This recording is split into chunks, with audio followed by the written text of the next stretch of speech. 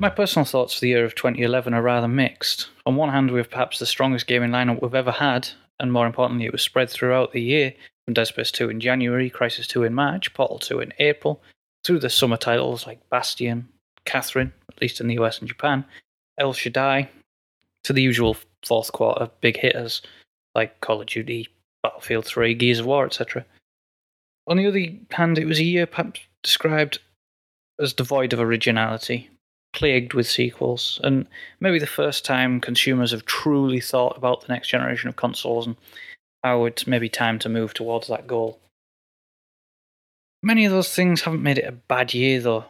The majority of the sequels we did see were of a high quality where, unlike so many in the movie industry, the follow-ups are worthy of at least standing side by side with the predecessors. Portal 2, voted by many as Game of the Year, perhaps offered this the most. High quality story mode, great characterization, free DLC, a co-op mode, which was inventive. But I can't really comment on this because, aside from the DLC, which I played through with Joshua Garrity, sadly went unplayed. We had Dead Space 2, which followed on from probably the best of the survival horror games this generation, and in my opinion bettered it, but we'll talk more on that later. We had Crisis 2, which, like Bioshock 2 the year before, offered a high-quality multiplayer mode which proves that you don't need to be a Call of Duty, a Gears of War title, or a Battlefield to offer something a little different, something a little special. 2011 was a year of surprise. A year where we saw a certain Blue Hedgehog return to form in a high-standard title which was well received on a home console for the first time in over a decade. A year in which a new Driver title not only managed to arrive following one of the worst sequels in history, and out of a studio which was bailed out financially so many times and close to closing, but managed to innovate and deliver possibly the biggest surprise of the year, a very, very good single-player and multiplayer title. And last but not least, a new Mortal Kombat title, which is, in my opinion at least, the best in the franchise. I think we all know that titles 4 through 8 were really quite poor, but Mortal Kombat 9 definitely went back to old ways. It had slick animations, a plethora of modes, an enjoyable if rehashed story mode. Truly a title that brought franchise back from the precipice of extinction. We saw the release of 3 new consoles. The eye-melting, headache-inducing menace to children's eyesights everywhere, the Nintendo 3DS. The future tech but currently flawed on-live system. And, if the media are to be believed, the failure, the PlayStation Vita, all because it didn't break the Nintendo's 3DS's launch record in Japan. I've personally purchased a Nintendo 3DS and I'm very happy with the tech. I think perhaps the operating system on it isn't the greatest thing to navigate around in. It is devoid of a few simple features. But the potential's there, and I'm sure over time we'll get some great games because we waited over half a year for a truly great original title. Until then we were living on the back of a 14-year-old remake. I will be buying a PlayStation Vita. Maybe not next year, but definitely in the future, and for the first time since the PlayStation 1, Sony are launching with a strong lineup of games, so how people can say it's a failure is beyond me. For OnLive, I don't know, I think that technology is probably best placed in the hands of Sony and Microsoft and allow them to stream demos of games. It may work best that way. Overall, 2011 felt quite special to me, despite the influx of sequels, because it felt like so many of those titles weren't money spinners. They were genuine, high-quality, polished titles. Games that the developers and publishers, teams that worked on them would be proud of. We saw media fallout. We saw the people versus the media in a clash with Eurogamer over their hate out of 10 campaign over titles like Gears of War 3 and even more so Uncharted 3, where people who had yet to play the game felt they knew better than the reviewers because they only gave the title a high mark, not a legendary 10 out of 10. Quite ridiculous. As for the games, I'm sure it comes as no surprise to people that my overall game of the year was Dead Space 2. Many of the reasons why were covered in the podcast, which sadly I couldn't make, so I'll just make a few notes here, and that's personally I felt that the story moved on rather well from the first title. The environment, the sprawl, was original, but you also go back to the Ishimura, and that felt quite special to me. We had great characters, although I wasn't too keen on Isaac speaking, and he certainly had quite a potty mouth on him, which sounds like an odd complaint coming from me, but yeah, it felt counter-immersive. We had brilliant combat, new weapons, everything just felt solid. It had so many special moments that usually when you recall great games, even then you recall maybe one or two special moments, whereas Dead Space 2 offered so many. You had the first free-falling section between the trains. You had the entrance to the sprawl, the travel through the Church of Scientology.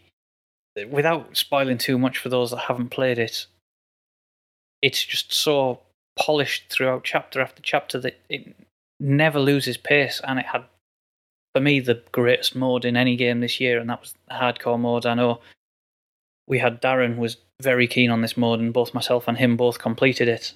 And I'm not going to say it's for everyone, but for those who want a challenge and play something original, you cannot beat hardcore mode this year. I know that Dark Souls is popular for a similar reason, but again, I hardly played that game. We had Crysis 2, which I almost saw as a laughing stock and only bought because I had a half-price voucher.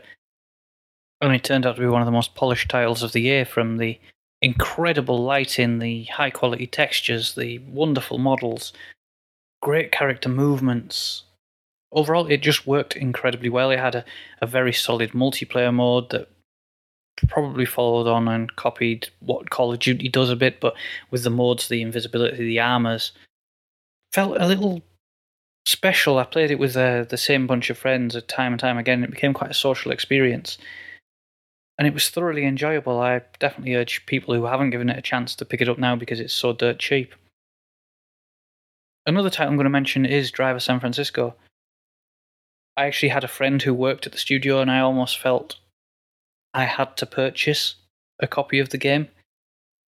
And I'm very glad I did, because despite the almost negative comments he would give over the circumstances that we're working under up at Ubisoft Reflections in Newcastle, it was incredible that they came together to create a title that was, I'm not going to say polished, but it just worked. It was probably greater than the sum of its parts. It had an over-the-top story mode. It never took itself too seriously, which I think is key to everything. It had some almost great quips in the story. It had a novel take on submissions, the open city, and overall it ended up being a joy to just drive around and have fun.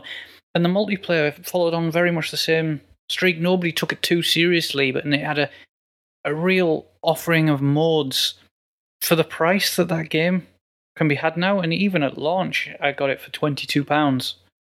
It was certainly the biggest surprise and one of the best bargains of the entire year.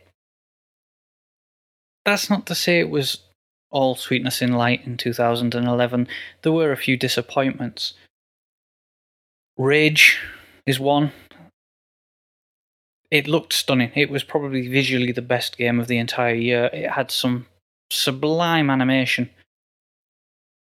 The shooting was great, but it fell into the old id tradition of having one or two key guns. You know, we've had it in the past with Doom and the double-barreled shotgun. We've had it with Quake and the railgun and rocket launcher. And in Rage, you have the advanced wing sticks and the pop rockets for the shotgun. And you get those probably leveled up halfway through the game. And from that point on, it becomes easy, even on Nightmare difficulty, which for anyone who's trying to start a game, you just start it on that mode, because it just feels like normal in other games. The story was neither here nor there. You never knew if it meant anything. It has probably one of the worst endings to a game. It's probably the worst ending to a game since Borderlands, at least, and anyone who's completed Borderlands knows how bad that ending was. It had a co-op mode, which perhaps was under-advertised. It worked quite well, but it was such a minor part of the experience. The multiplayer was awful. It was all about driving the cars, and that was maybe the worst part of the game. It felt like it had a bit of an identity crisis. It didn't know whether it needed to be open world, closed, linear. And the world itself is just too small. You've got rival factions are literally over the road from each other. I mean, in like the third mission, you go and clear out a rival faction and then zip line back in, which makes no sense when you think about it, because why wouldn't the rival faction have just done that anyway? It's all a bit ridiculous. And it's such a shame because it had all the potential to be something incredible. We had Uncharted 3, which maybe I'd saying it in such a negative way, I don't mean it's one of the worst games of the year, it's just one of the most disappointing games of the year. Everyone knows I have issues with the Uncharted shooting mechanic.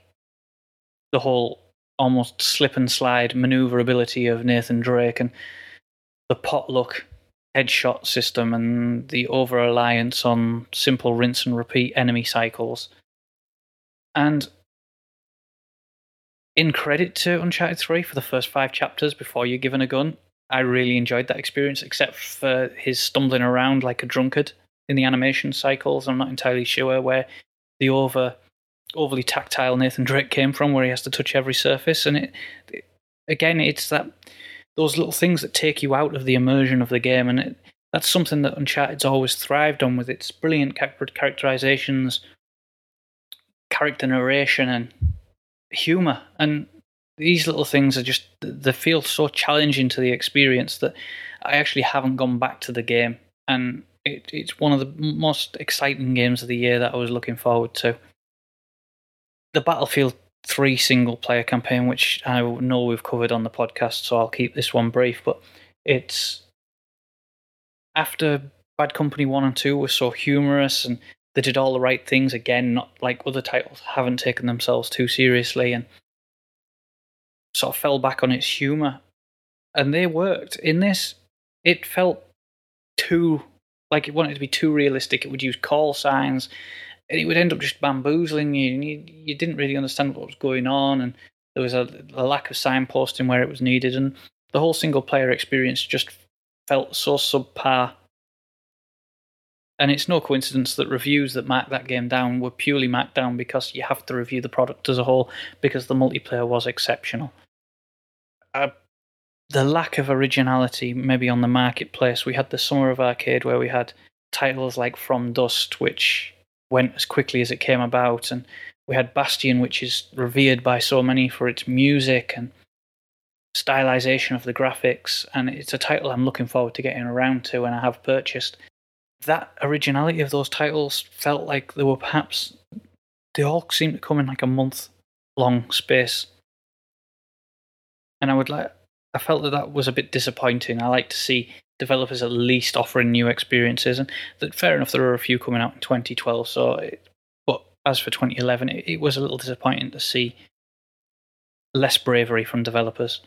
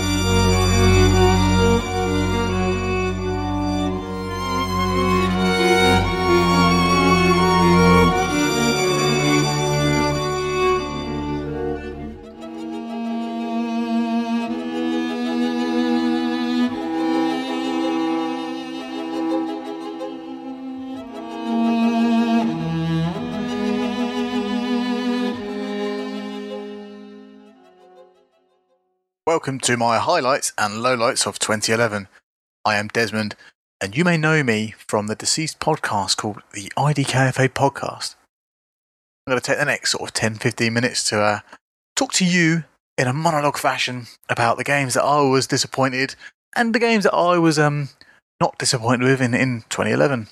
It's been a good year for games, I must admit. When I was making this list, I was writing it down, thinking to myself, I don't think I've enjoyed that many games this year, because, you know, it's fun being negative on the internet, isn't it? Yeah. Oh, I love hating stuff. But yeah, when I started writing down games off my shelf and off my virtual shelf and off my Epic shelf, I was like, 2011 was a damn fine year for video games. Now, let's dip into the highlights. In January, we saw the release of one of my most anticipated sequels, with Isaac Clarke in Mass Effect 2 for all the formats that are worth mentioning. Sorry, we owners of money couldn't. So we had Isaac Clarke returning to the Necromorph lands, and I was genuinely excited about this game, and it lived up to my hype throughout the whole experience. And while it's not a genuine sort of like shock horror sequel to the first one, I did really appreciate that where they took the game's direction and how it turned out. The game was definitely action packed from start to finish. The scenes where you're sliding down a train and hanging out the back of a carriage and getting in a little mini sort of like a little capsule, little pod, and boosting yourself through the atmosphere of space, and just everything about it just turned the game up to 11. And while people keep saying to themselves, while people keep saying, it's not as scary as the first one, I think it never will be, just because you sort of know what to expect. And Dead Space 2 was a fantastic game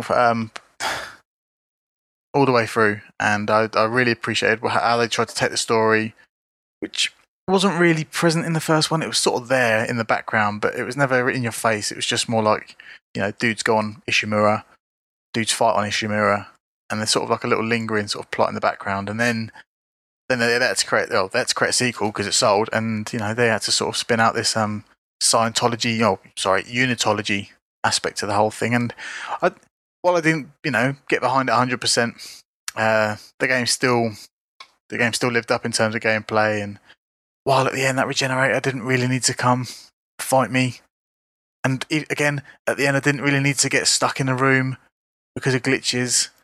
And there were a few sort of jarring experiences in that game, but overall a fine sequel and a fine franchise, which I'd definitely love to see again. And let's hope Isaac Clarke can stay sane for another one. Dead Space 2. In February, we had a game that I was looking forward to, and I don't think anyone else was. A game by People Can Fly, the guys who created Painkiller, and published by Epic Games, the Gears of War folk. The Bulletstorm came out. In the month of love of February, we had a game about a dude. I can't remember the story. It doesn't matter, does it? Doesn't matter. It is a game about a dude just kicking stuff into stuff, and it proved to be one of the most exciting first-person shooters in a long time. In an industry where military shooters are multi-million, billion, bajillion sellers and earners, it's nice to know that a game like this can come out and just have its own space in the industry. It's got like vibrant skies, beautiful landscapes, and even though it has that unreal look about has that unreal look about the game, which persists throughout 90% of this generation's aesthetic, it's still proved to be an excellent game and has one of the best sniper rifles of all time, if not the best. Who doesn't want to guide a bullet into a soldier's anus, and when he flies off the cliff, you can then control him and land his face into a cactus and get points? I think that was the biggest sort of key there for that game. The biggest sort of feature was the point system that it allowed you to then unlock better and bigger things, and it all just sort of came together into one sort of genuinely fun package. And I don't really get it when people say it wasn't a good game, because it just was. It really was a decent package, and in co-op with four of you, or was it 6 or 4? It proved to be like that a crazy idea can be even crazier in co-op. And it was excellent. Leashing dudes across gaps into like tornadoes or into like a electrified fence, but doing stuff to them in midair before they hit their end goal and dying was just something amazing. So you'd see a guy on a ledge and you could just whip him off, and not in that way. You could whip him off with your leash, and you could do anything to him. You could shoot him in the nuts, shoot him in the head, and they all come to different points. But the more inventive you got with it, the more things you can achieve. And if every time you check your list of skill shots, is what they call them, you can find yourself with just plowing through it and going, okay, what does this mean? And part of the fun of that game is working out how to get these skill shots, and there were some devilish ones in there. A highlight for me, Bulletstorm. In March, we had not that much going on, to be honest. Akami Den for the DS. not the 3DS, the DS came out, and it proved a worthwhile successor to the PS2 and Wii game Okami. It had a slow start with a somewhat troubling massive orange arrow over your pup, but once that disappears, you're free to explore a sort of a semi-open world, and yeah, it apes the feel of the first one very well. I'm sorry. When I said there was not a lot in March, the 3DS was in March, and it sort of, it put my massive face on the TV, and I went for 10 seconds. And yeah, the 3DS came out to a somewhat muted launch. I mean, it wasn't muted for me because I went to a massive party and got drunk and, got paid by Nintendo to play their 3DS on the telly. But yeah, the 3DS came out and there was only one decent game on it. And the 3DS was sort of a low light for me until recent months when Super Mario 3D Land came out. The only decent game back then was the Ghost Recon game, the Shadow Wars. But yeah, the 3DS has been pretty lackluster, and I think Nintendo knew that, and their high price point wasn't pulling people in like they thought they would. And once they dropped the price, and that they acknowledged that it was pretty poo to start with, and that they gave us ambassadors, or what I like to call idiots, free games for adopting the machine early. It's still, I don't know, that machine still doesn't feel right in my hand. Like, I'm playing Mario Kart 7 off and on, and I still get sort of hand cramps by pressing down that A button so much. The ergonomics of the machine doesn't feel right. Doesn't feel as good as the previous DS is. It looks good, don't get me wrong, but the machine itself just quite isn't there yet. And if I'd have jumped into the future, I'd have gone, right, save your money and wait for the inevitable 3DS Lite that comes with 2 analog sticks. It's going to happen. Let's face it. So yeah, the 3DS, somewhat of a low light until Mario came out. Who'd have thought it, eh? A Mario game is good on a Nintendo machine. Yep, the 3DS. Womp womp. In April, we saw Portal 2 come out from Valve. One of the few games to get me up and out of bed at stupid o'clock to play. And yeah, I wasn't the only one. There was various friends and people on Steam trying to play all the indie games to release it early. And while I still believe it wasn't entirely true, I still think we played those indie games for no real reason.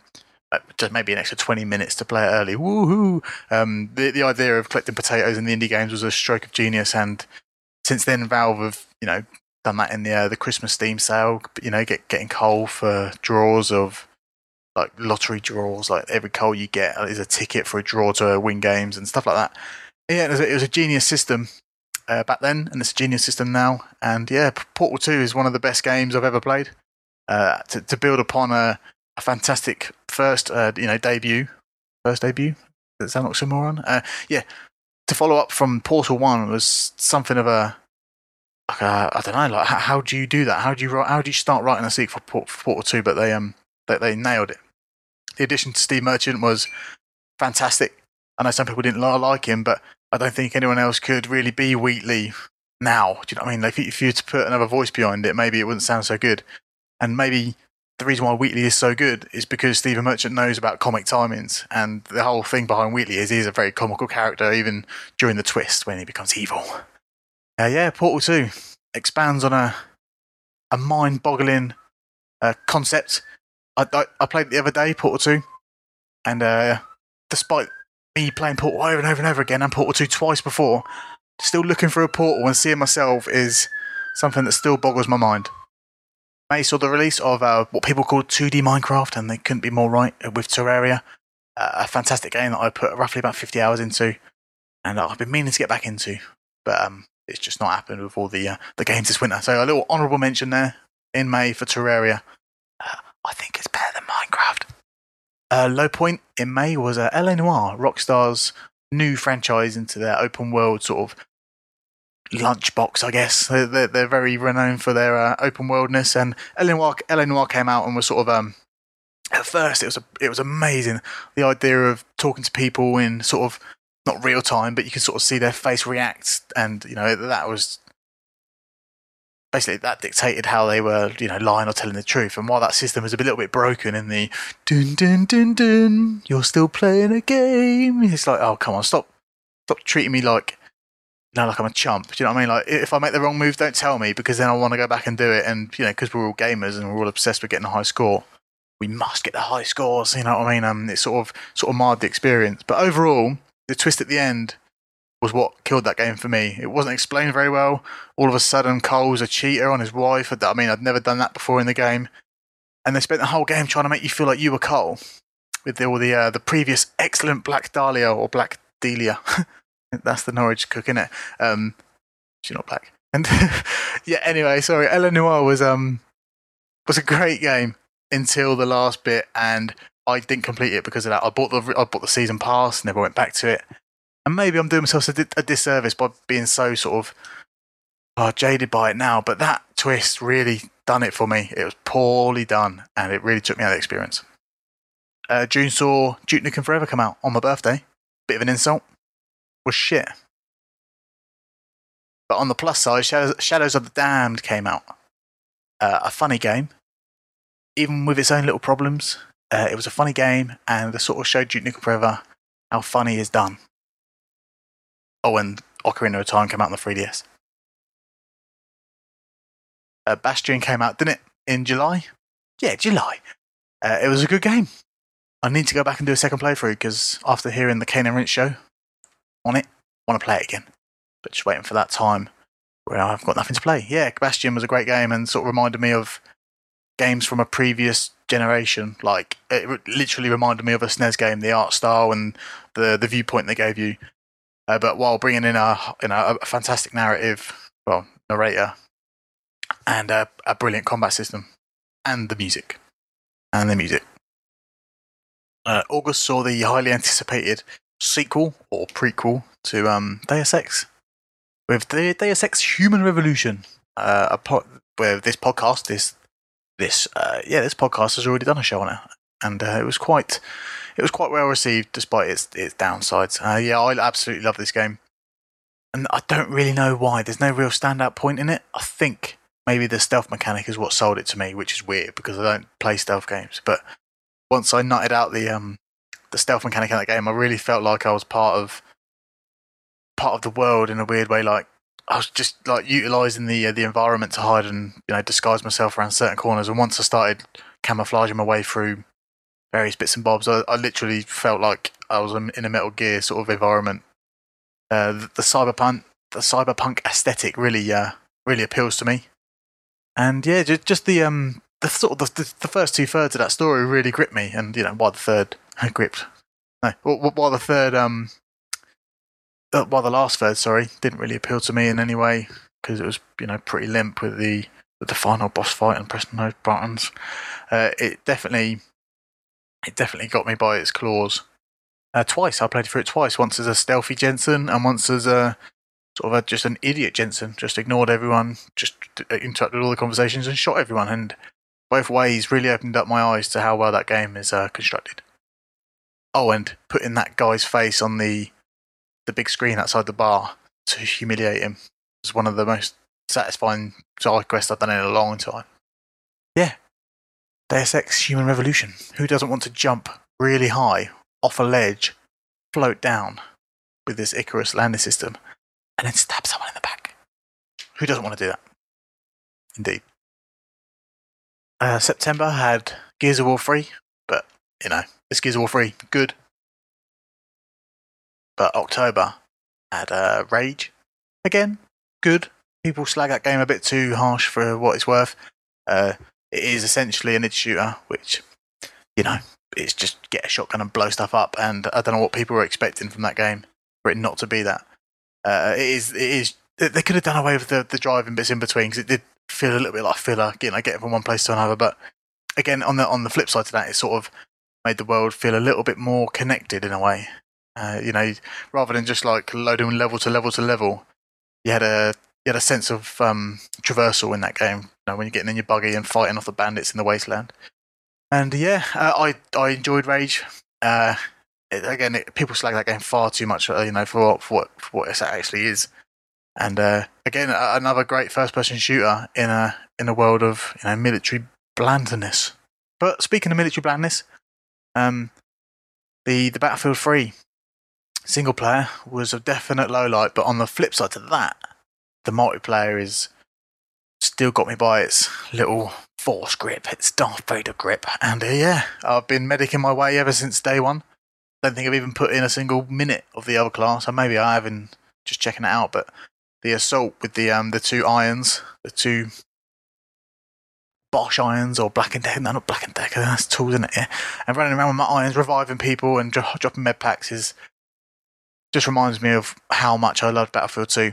And then when they released the maps from Battlefield 2, I can't keep away from it. At the moment, I'm just totally absorbed by it. Back to Karkand is fantastic. Around about this time, we had Saints Row the Third, a game which you should really play. I know everyone keeps saying it, but you really should. It sort of does away with the open world sort of filler, and if you really want it to, but no, the open world is there. But if you want it to, you can have one of the best sort of open worldy focused storylines ever created. While GTA 4 went really mad serious, Saints Row the Third is the absolute reverse to that, and it is bonkers, but holds it well together. So yeah, who doesn't want to be a toilet? Just saying. What else we got? We have Mario 3D Land. It's just Mario, but it's a really good Mario, and it sort of offers a unique experience. Again, Nintendo bringing unique experiences within a well-known franchise, and yeah, it's the best game on the 3DS. We also have Zelda Skyward Sword, a fantastic sequel, and again a reinvention of the franchise, bringing you something that I really liked, but I wouldn't want to see again, if you know what I mean. I don't want to see that combat system again, and the fact that they said that in the news story was pretty upsetting. I like the combat, don't get me wrong. The one-to-one sort of, sword fighting is great, but can we just take it back to standardized buttons, please? Yeah, a fantastic soundtrack. One of my favorites in the Zelda series. Married with a beautiful visual style, even for the Wii. Oh, imagine that. And yeah, I just honestly can't wait for the Wii U now. If that's what they're pushing out on the Wii, and the Wii U can handle HD like resolutions, then I'm excited for the Wii U. I think I'm reverting back into a Nintendo fanboy. I don't know why. I do know why, because they still make the best games of their genre.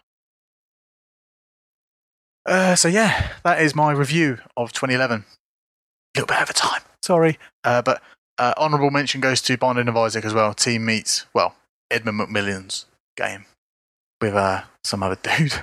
Sorry, other dude. You're like the third guy who went to space. No one remembers your name. Binding of Isaac. It is awesome. So thank you very much for listening. I've been Desmond. Oh, no. We don't do that on this show, do we? I have been... no. I am Darren Goggett. Thank you for listening.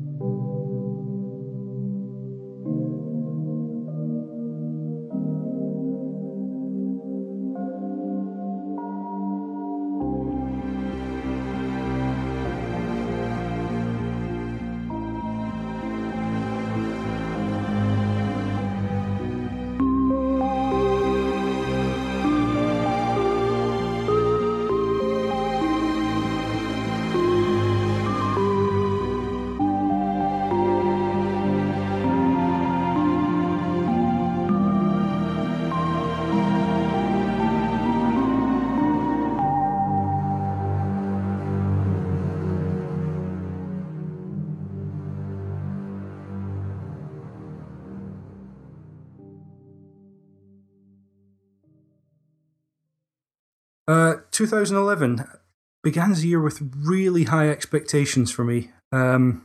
just thinking back, sort of Dead Space sequel, the completion of the Gears of War trilogy, L.A. Noire, which promised to sort of bring together various aspects of Rockstar games that I'd never really quite felt fitted together, and put them all into one really unique noir story. Seeing Portal expanded into a full game was something I was really excited to see. A Deus Ex prequel I was really looking forward to. I'd never played an Elder Scrolls game either, so I was really looking forward to trying Skyrim.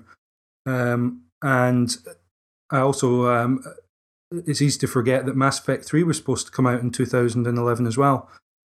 Of all of those and many more big games I was looking forward to during the course of 2011, it's kind of telling that only one of them makes it into any short list of my favourite games from last year. That's not a criticism of those games in particular, because they all felt dwarfed by some of the older games that I played. Games like Shenmue 2, Rez, Beyond Good and Evil, Psychonauts, the original Deus Ex, Shadow of the Colossus, and the incredible Ico. It's really tough to put even some of those biggest and, kind of best games of last year up against, a group of games like that that I played from the previous years. Having said that, I would like to highlight three of the sort of biggest releases that aren't my favourite games of the year, but I really, for one reason or another, they impressed me and didn't really do a lot wrong in my eyes. Certainly not when set against my expectations. Those are Dead Space 2, which had some of the best set pieces of any game last year, and some of the best sound design, the intensity of some of the fights when you've got so much going on around you, and you've also got that, sort of trademark audio. Also, Deus Ex Human Revolution captured the atmosphere of the original games really, really well, and put in some promising steps towards what may be a sort of relaunch of this series. So I'm really looking forward to seeing where that goes. And Gears of War 3, it improves on every individual area of the previous two games and adds in an extra mode.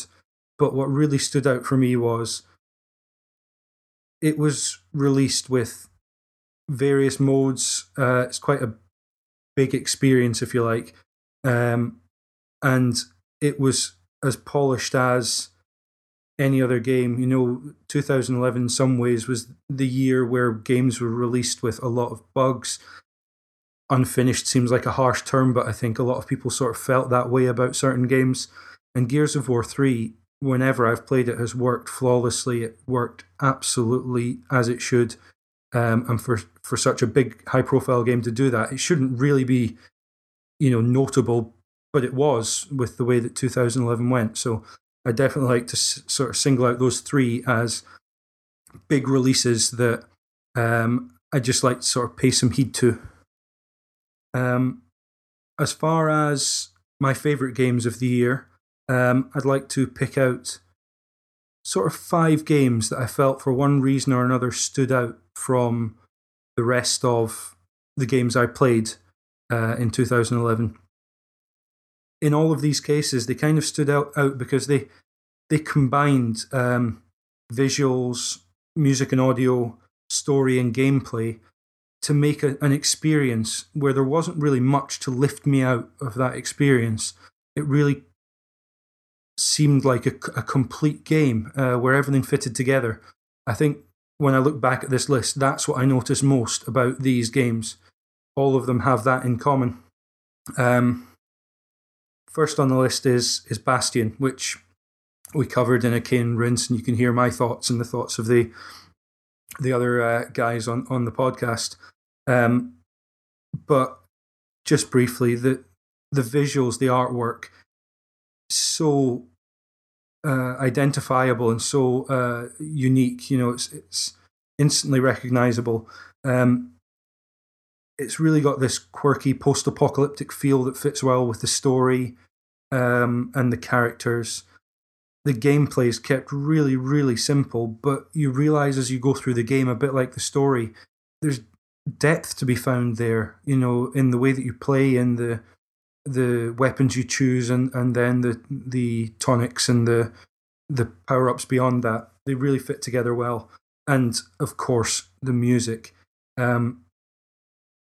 It's something that, as I said, a lot of the games that I enjoyed most this year had really good music, and it's tough not to say that that Bastion has as good as, if not better than, any of the other games on this list. The music's just it sticks with you. You hear it and you instantly feel what you felt when you were playing the game, which I thought was a real standout sort of in the middle of this year. It was a game I hadn't expected to enjoy, but really sort of felt, drawn to. Ghost Trick Phantom Detective is kind of a point-and-click adventure in any other name. But when I say that, of the short list of 5 games I might pick out of this year, it's kind of my favourite game of the year. It's got this great design, the characters, the way they move and act, their characterization. It's really, really good for what seems to be, as I've said, a point-and-click game, but it's also a puzzle game. It uses one single mechanic throughout almost all of the game, but it's used in so many inventive ways that it's kind of ingenious. The story is almost a noir tale, where you are this spirit inhabiting various objects and manipulating them. And I say that it's a noir tale because when I compare it to something like LA Noire, which was my biggest disappointment this year, LA Noire felt like all these, it had the facial animation, the dialogue, the detecting, the gunplay, and also the open world. None of them felt like they fitted together for me. It felt like different parts of different games sort of thrown together that didn't really fit. And Ghost Trick tells this very small, personal noir tale with such character and charm that it really is a fantastic experience. And yeah, my favourite game of the year, I think. Character and charm is something that Kirby's Epic Yarn has in spades. It sort of turned Kirby on its head, but in a way that creates this really complete experience built around Patchland, which is a land made of yarn. Every facet of the game sort of, if you'll excuse the pun, stitches together to produce this like quilt of charm and cute, endearing storytelling, which it sent me straight back to childhood. And anyone who knows Jackanory or even something like Teletubbies will just recognise that really great, simple way of telling a story that feels familiar and warm. It's really good. Yeah, everything fits together. The game is really enjoyable, not too long, not too hard, kind of just right. Portal 2. I don't want to say this, but I think Valve might have created almost the perfect game in some ways. It was mentioned on Digital Cowboys a while back. It may not be perfect in every way, but Valve have designed it to try and make it absolutely perfect. The story that it tells, the characters and the dialogue and the humour, they just really work so well. They're almost over-designed, but just laid down, that every turn, every twist, every move, every layer that's peeled off Aperture Science and peeled off the characters that you're with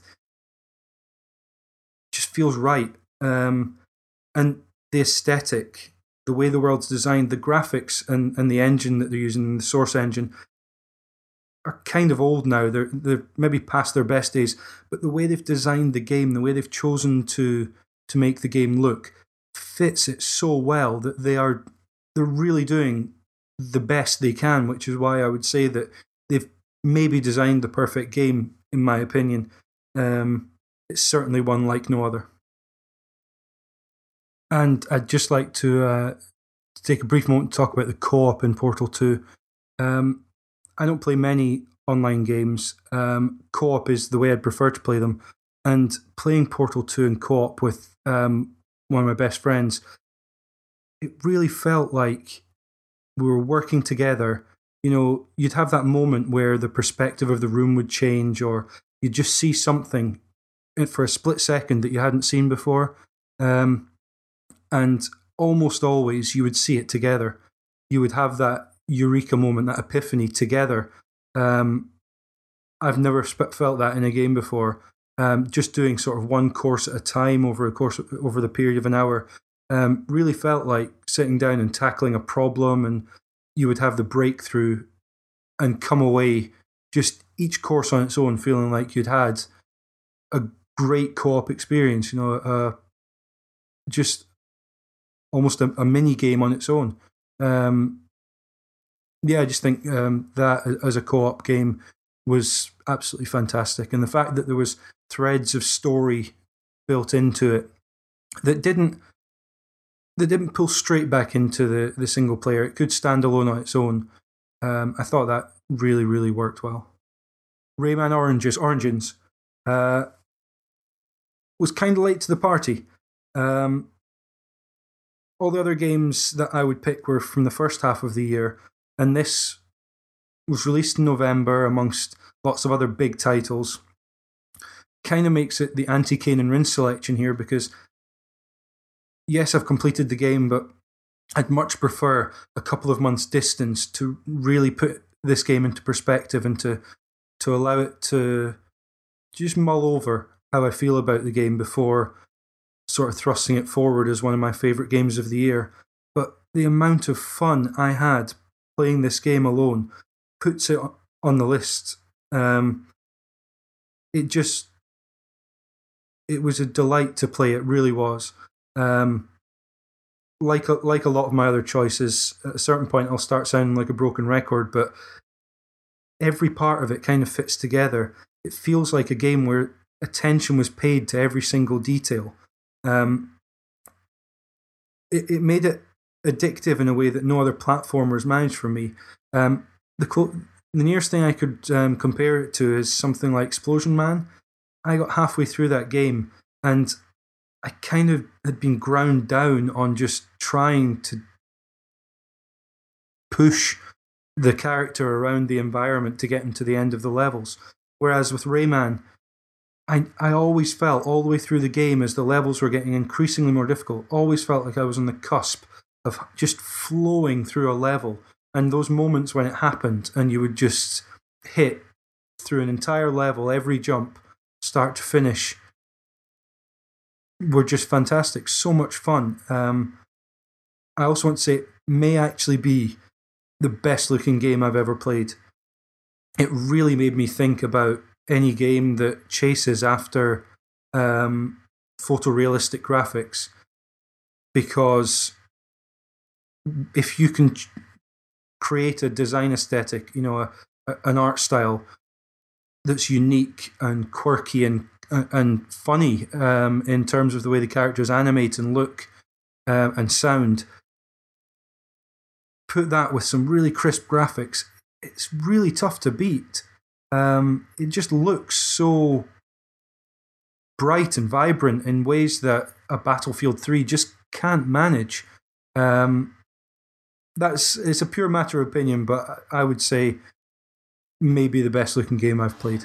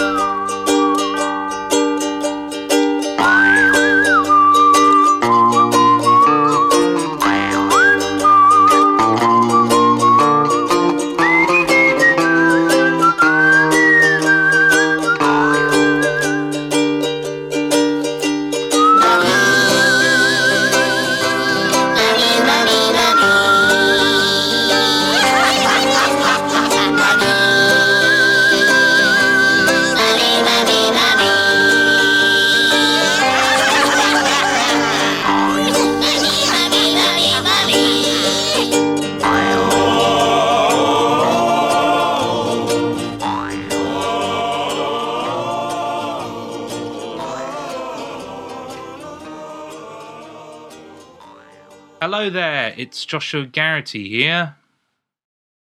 So, 2011. It was alright. It was a good year. But I don't think it was a great year. Especially coming off of 2010. Which, quite frankly, I thought was one of the best years ever. Let's go down the list. We've got Mass Effect 2, we've got StarCraft 2, we've got Limbo, we've got Super Meat Boy, we've got Bayonetta, we've got Red Dead Redemption. 2010 was a great year. And some of the games that I mentioned there are some of my favourite games this generation. 2011 feels like the year of the almost but not quite sequel.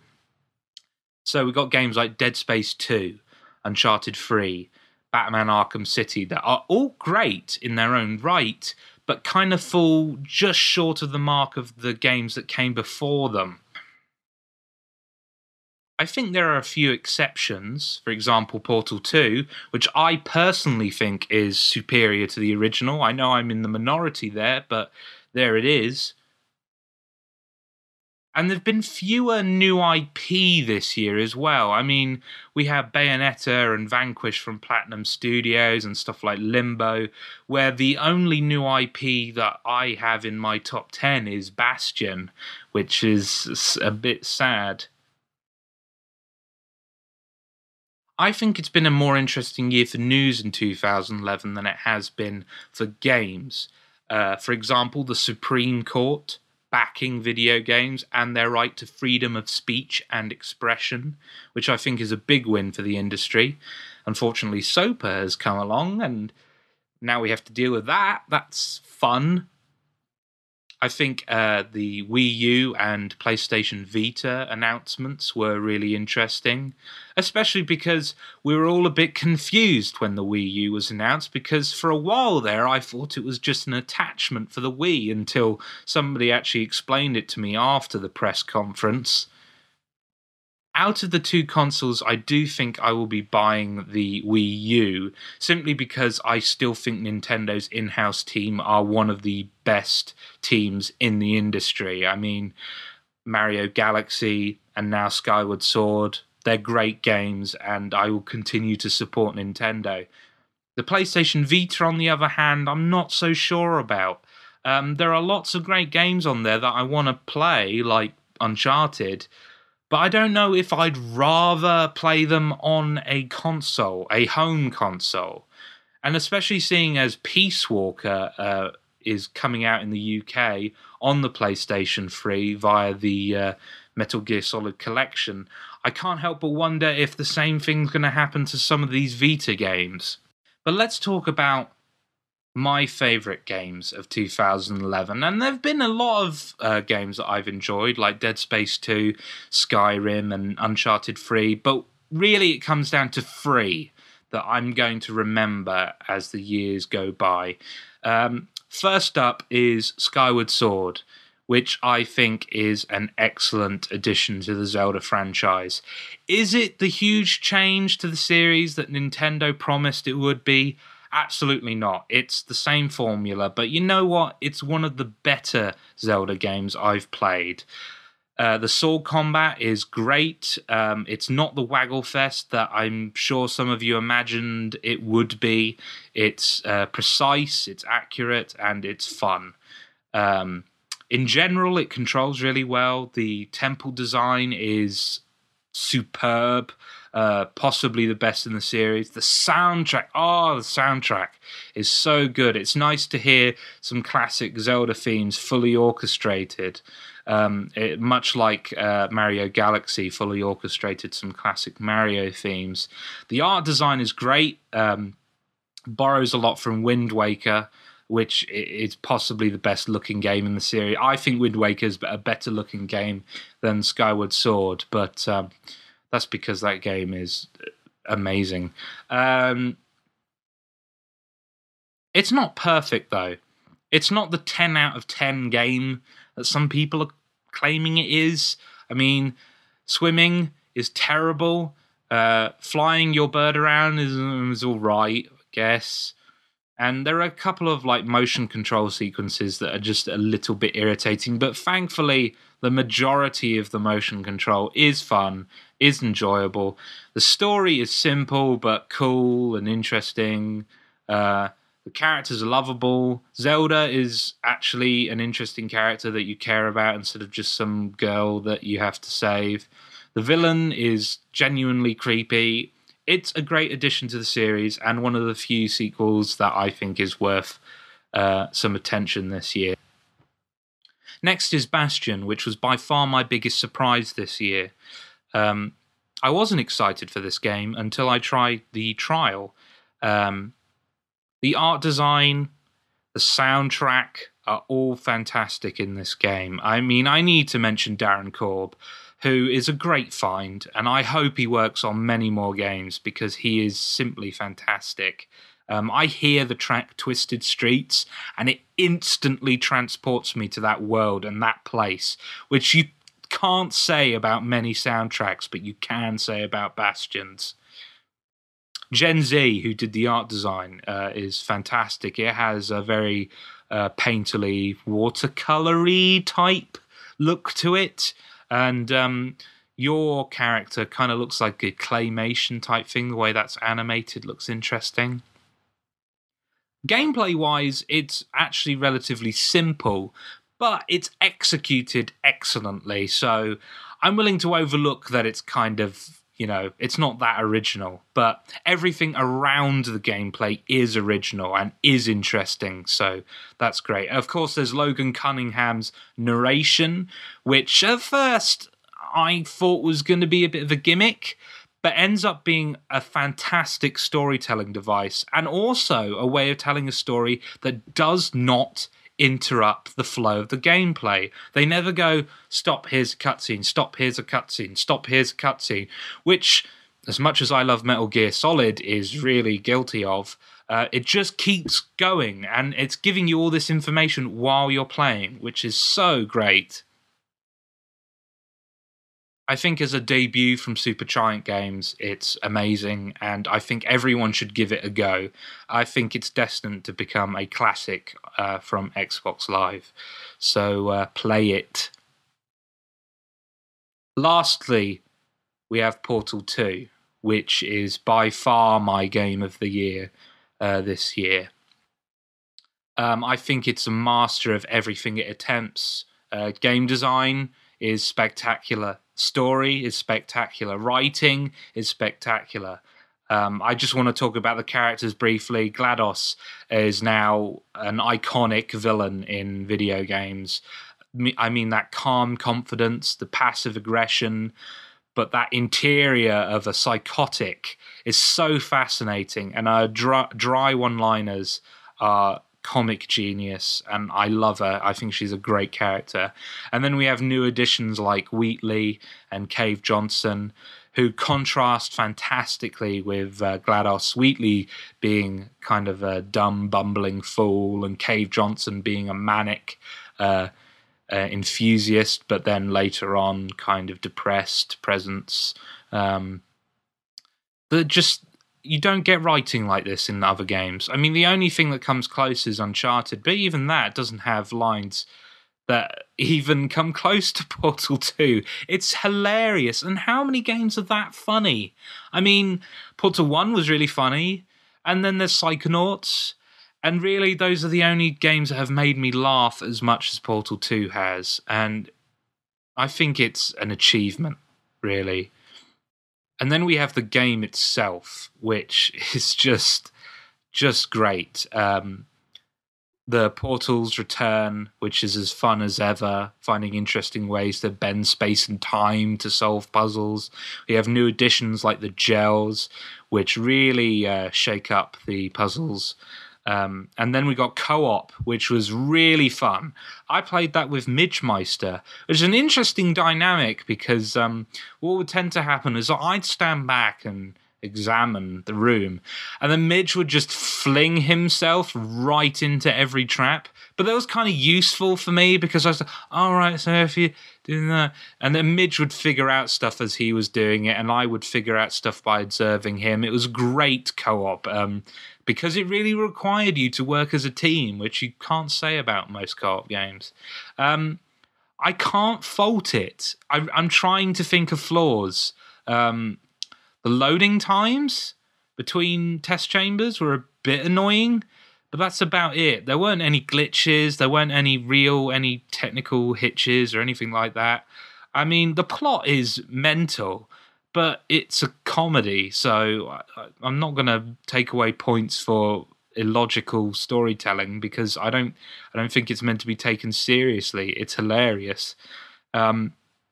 I don't think anything comes close to Portal 2. I mean, everyone's talking about Skyrim, but fuck Skyrim. Quite frankly, Portal 2's game of the year. So buy it. Anyway, so to sum up, 2011, good, not great. Portal 2's amazing. Play it. Bye.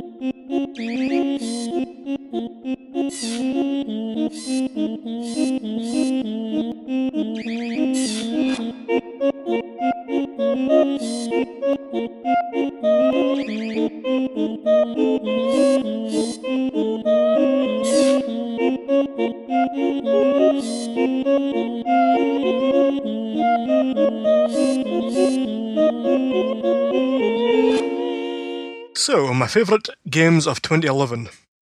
I suppose that I could start with Dead Space 2, but since we've already talked about this masterpiece on the show, I'm not going to bang on about how great it is in pretty much every single way you could imagine.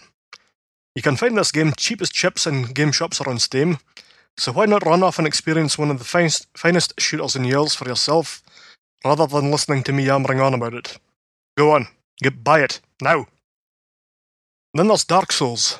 For Demon Souls veterans, the gameplay is very familiar, but there's a lot of intelligent design choices that were added to this installment.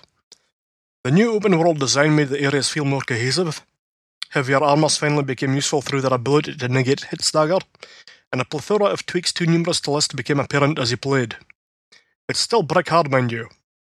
Only the staunchest gamers need apply, as even the best of us will be repeatedly killed, mauled, impaled by spears, crushed by boulders, devoured by naked woman/spider hybrids, smacked by pendulums, bounced off ledges, incinerated, stabbed in the throat, poisoned, infected by the plague, set aflame, munched by dragons, have your skull cracked open by a great boggle-eyed bearded weirdo who starts gobbling up the brains that went slapping out your head before your corpse even stops twitching, amongst a great many other deathly delights. There were a few missteps where it seemed that From Software possibly overreached in their ambition versus their budget and development timeframe. One of the final levels looks and plays like something out of a PlayStation 2 era title, and the frame rate in Blighttown is a blight upon video games. But no other game delivered the same sense of accomplishment this year as Dark Souls did. It's one of the best pure video game experiences that you can lay your hands upon, and not just because of the difficulty. It's because From Software went their own way, rather than trying to incorporate all those QTEs, cutscenes, bombastic set pieces, and other crowd-pleasing shit that goes into common mainstream titles, that Dark Souls stands out so much. It's one that gives you a lot of credit as a gamer, and successfully navigating a corridor with 3 bad guys in it can be more fulfilling than the most climatic explosion-filled set pieces that bookend so many other titles out there. It's a game where the moment-to-moment tension means that you're more mentally involved with slowly shuffling across a ledge, than piloting a starship in a desperate bid to defeat Blackthor the Immolestible and save the entire human race from destruction. Seeing is believing, of course, so you should head out and buy a copy right now so that you can see for yourself why I hold this game in such high regard. If you can withstand some pain and anguish mixed in amongst your digital entertainment, I guarantee that you won't regret it. Now let's talk about Saints Row the Third. As the sequel to what was undeniably my favourite open world game of all time, Saints Row the Third had a hell of a lot to live up to. And as it just so happens, the very first few missions of the game have the power to make firm believers out of people who'd previously never even considered the series. By the time you pick your jaw up off the floor, you'll have dangled precariously from a bank vault attached to a violently swinging helicopter, while simultaneously fending off an entire army of SWAT troops. You'll have skydived out of a plane through a storm of bullets, henchmen, and twisted burning steel in a heroic effort to catch one of your lieutenants, only to then bust through the cockpit and murder a bunch more goons as that same plane turns around and tries to ram you out of the sky. As you can probably guess, Saints Row the Third features some of the greatest action sequences in gaming before the very first hour has passed. It's also a game that makes a lot of very smart changes to the sandbox genre. Fed up of getting someone to slow to a stop and the laborious delay dragging them out of their car? Why not sprint towards them instead in a demented game of chicken? Leap majestically into the air and smash through their windscreen feet first, drop-kicking the driver clean out the passenger seat, and then drive off with a smile on your face and only a few shards of glass stuck in your eyes. Sadly, the game does suffer from a lack of budget and development time in several places, particularly in the cutscenes department. Major characters are killed off in a manner that leaves you wondering whether they're alive or dead, and events generally lack resolution. After the revenge-fueled frenzy that was Saints Row 2, in my opinion easily one of the best and most savagely satisfying video game stories of all time, this is certainly a disappointment that even the balls-out insanity can't mask. However, for myself and many others, Saints Row the Third is one of the most important games in years. One that confidently declares that video games don't need squalid realism dragging them down, they just need to be fun. And Saints Row the Third is certainly an incredible amount of fun. Sticking their fingers up at boring modern video game contrivances, and then slapping them across the face with a dildo bat, Saints Row the Third delivers on its promises with style. It's genuinely funny, borderline insane, and features possibly the best co-op experience that gaming has to offer. And frankly, there's barely enough time to mention the fact that you can make the main character into an obese purple zombie if you feel like it, or a top-heavy female with a penchant for suplexing random civilians, or even just someone that looks just that little bit like you. If you haven't played Saints Row the Third or its predecessor yet, you're missing out on one of the best times you can possibly have without taking off your clothes and jumping out of a helicopter for real, with the intent to unleash wrestling fury on the populace. As for the music choices during Murder Brawl of the penultimate mission, the man responsible should be sure and gold. As my fun-loving sociopathic character would undoubtedly say,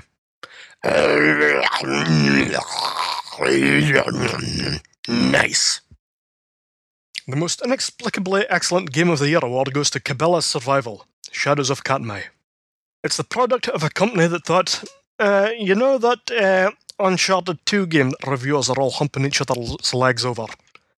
Why don't we try to get on that action as well? Only instead of a multi-million-dollar budget and focus testing out the backside, Cabela's Survival was very clearly made for £20 and a tin of soup.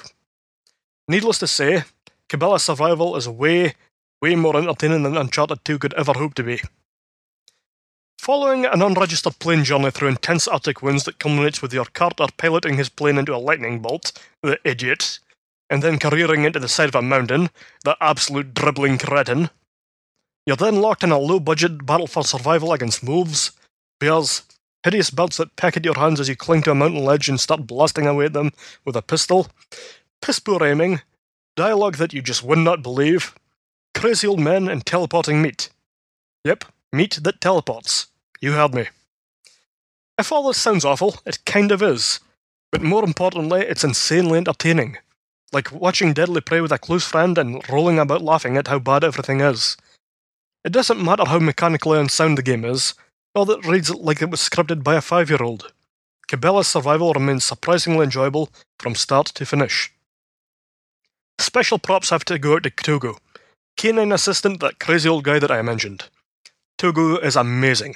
I fucking love Togo with the passion of a million burning suns. How does Togo follow you across chasms that are clearly impossible to navigate without human hands? Who gives a shit?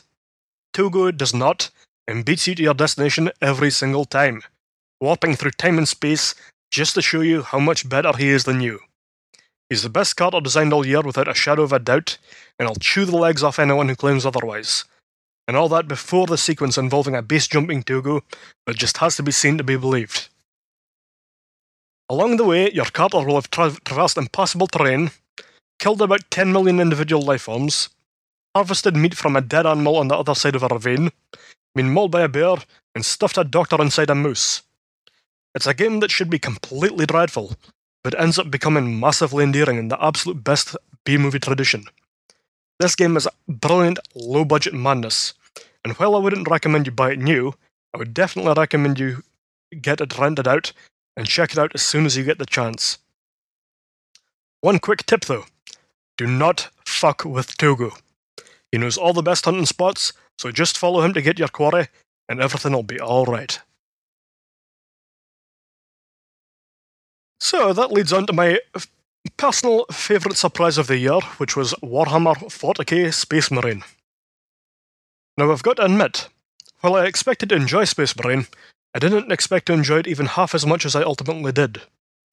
Taking command of Ultramarine Captain Titus and massacring hundreds upon hundreds of foolish little enemies turned out to be one of the most pleasurable experiences of the year, in no small part due to just how well Relic nailed the action side of things. Where Space Marine comes alive is in how awesome the guns feel, tearing your opponents apart with brutal efficiency and satisfying reactions to every bolt or bullet that plows through soft orc skulls. Not only this, but the close quarters combat totally outshines any other third-person shooter I can think of. It's not some awkward leaping, pirouetting shotgun fest as seen in the Gears of War series, nor a boring instant knife kill as in so many others. It's a simple but effective mixture of combos, shoulder barges, and execution moves that means that the melee combat can be every bit as satisfying as the most intense ranged battles. It's an incredibly gratifying feeling to sunder those opposing hordes as you tear through their midst, ripping through their greenskin's flesh with a chainsword, and smashing them apart in melee combat. When your health is low, you merely stun the bastard nearest to you, and perform a remarkably graphic execution to regain your health. I'm not sure how the logic behind this works exactly, but it makes for a damn satisfying combat mechanic. Now, the game's not perfect. The level design lets it down with plenty of linear corridors to wade through. The last boss is a disappointment, and there isn't much in the way of unique set pieces to spice up the action throughout. However, you tend to immediately forget this when the game punts a jetpack and a thunderhammer your way, and you speed across the arena, smashing the hell out of any poor bugger stupid enough to get between you and your goal. Even better, I was surprised to find out just how much I enjoyed the online in Space Marine. Multiplayer doesn't centre around some bastard cowering in a corner across the map, with only his head poking out of a toilet as he snipes spawning players, drooling and fouling himself with glee as his KD ratio goes through the roof. No, multiplayer in Space Marine is glorious carnage, but skillful carnage at that. It's not spotting your opponent that's the problem, it's destroying him. Taking the first shot doesn't necessarily ensure victory amongst more skilled players, and each kill is all the more satisfying as a result. Biggest disappointment of the year. Well, there were plenty of games that didn't live up to my own harsh standards, none of which I'll name in an effort not to incite global internet fury resulting in the Keen and Runt studios being burnt to the ground with a coupling mob weighing over our blackened corpses. No, my greatest disappointment this year was not having the time to play everything I wanted to. There was a metric crapload of games that looked really neat, but I just didn't have the time to play, in part because of the games I've previously talked about on the show, and in part because there were too few hours in a lifetime to get around to everything that's worth checking out. From the artistically brilliant Alice Madness Returns and Rayman Origins, the eye-blisteringly speedy Sonic Generations, or all those downloadable titles I've had piling up on my hard drive such as Renegade Ops, Trouble Witches, Outland, and the Beyond Good and Evil HD remake, it's bloody impossible to keep up with everything. I'd had Xenoblade Chronicles sitting idle for months before I'd found the time to finishing it, and dozens of other games lurk in my backlog still. I'd like to put out a special mention to King of Fighters 13, which is the best fighting game I have played in years. at least since Virtua Fighter 5 came out all those years ago. I'm not going to bang on about this one because there's really very little to say about it. You know what a 2D fighting game does. So all you need to know is that this game looks great, plays incredibly well, and I highly recommend you check it out. It's damn close to fighting game perfection. So in conclusion, I would like to thank everyone listening to this for listening to the Keen and Rinse podcast thus far. And I hope you all had a great new year, and that the year to come is the best that you've ever had. Adios, amigos.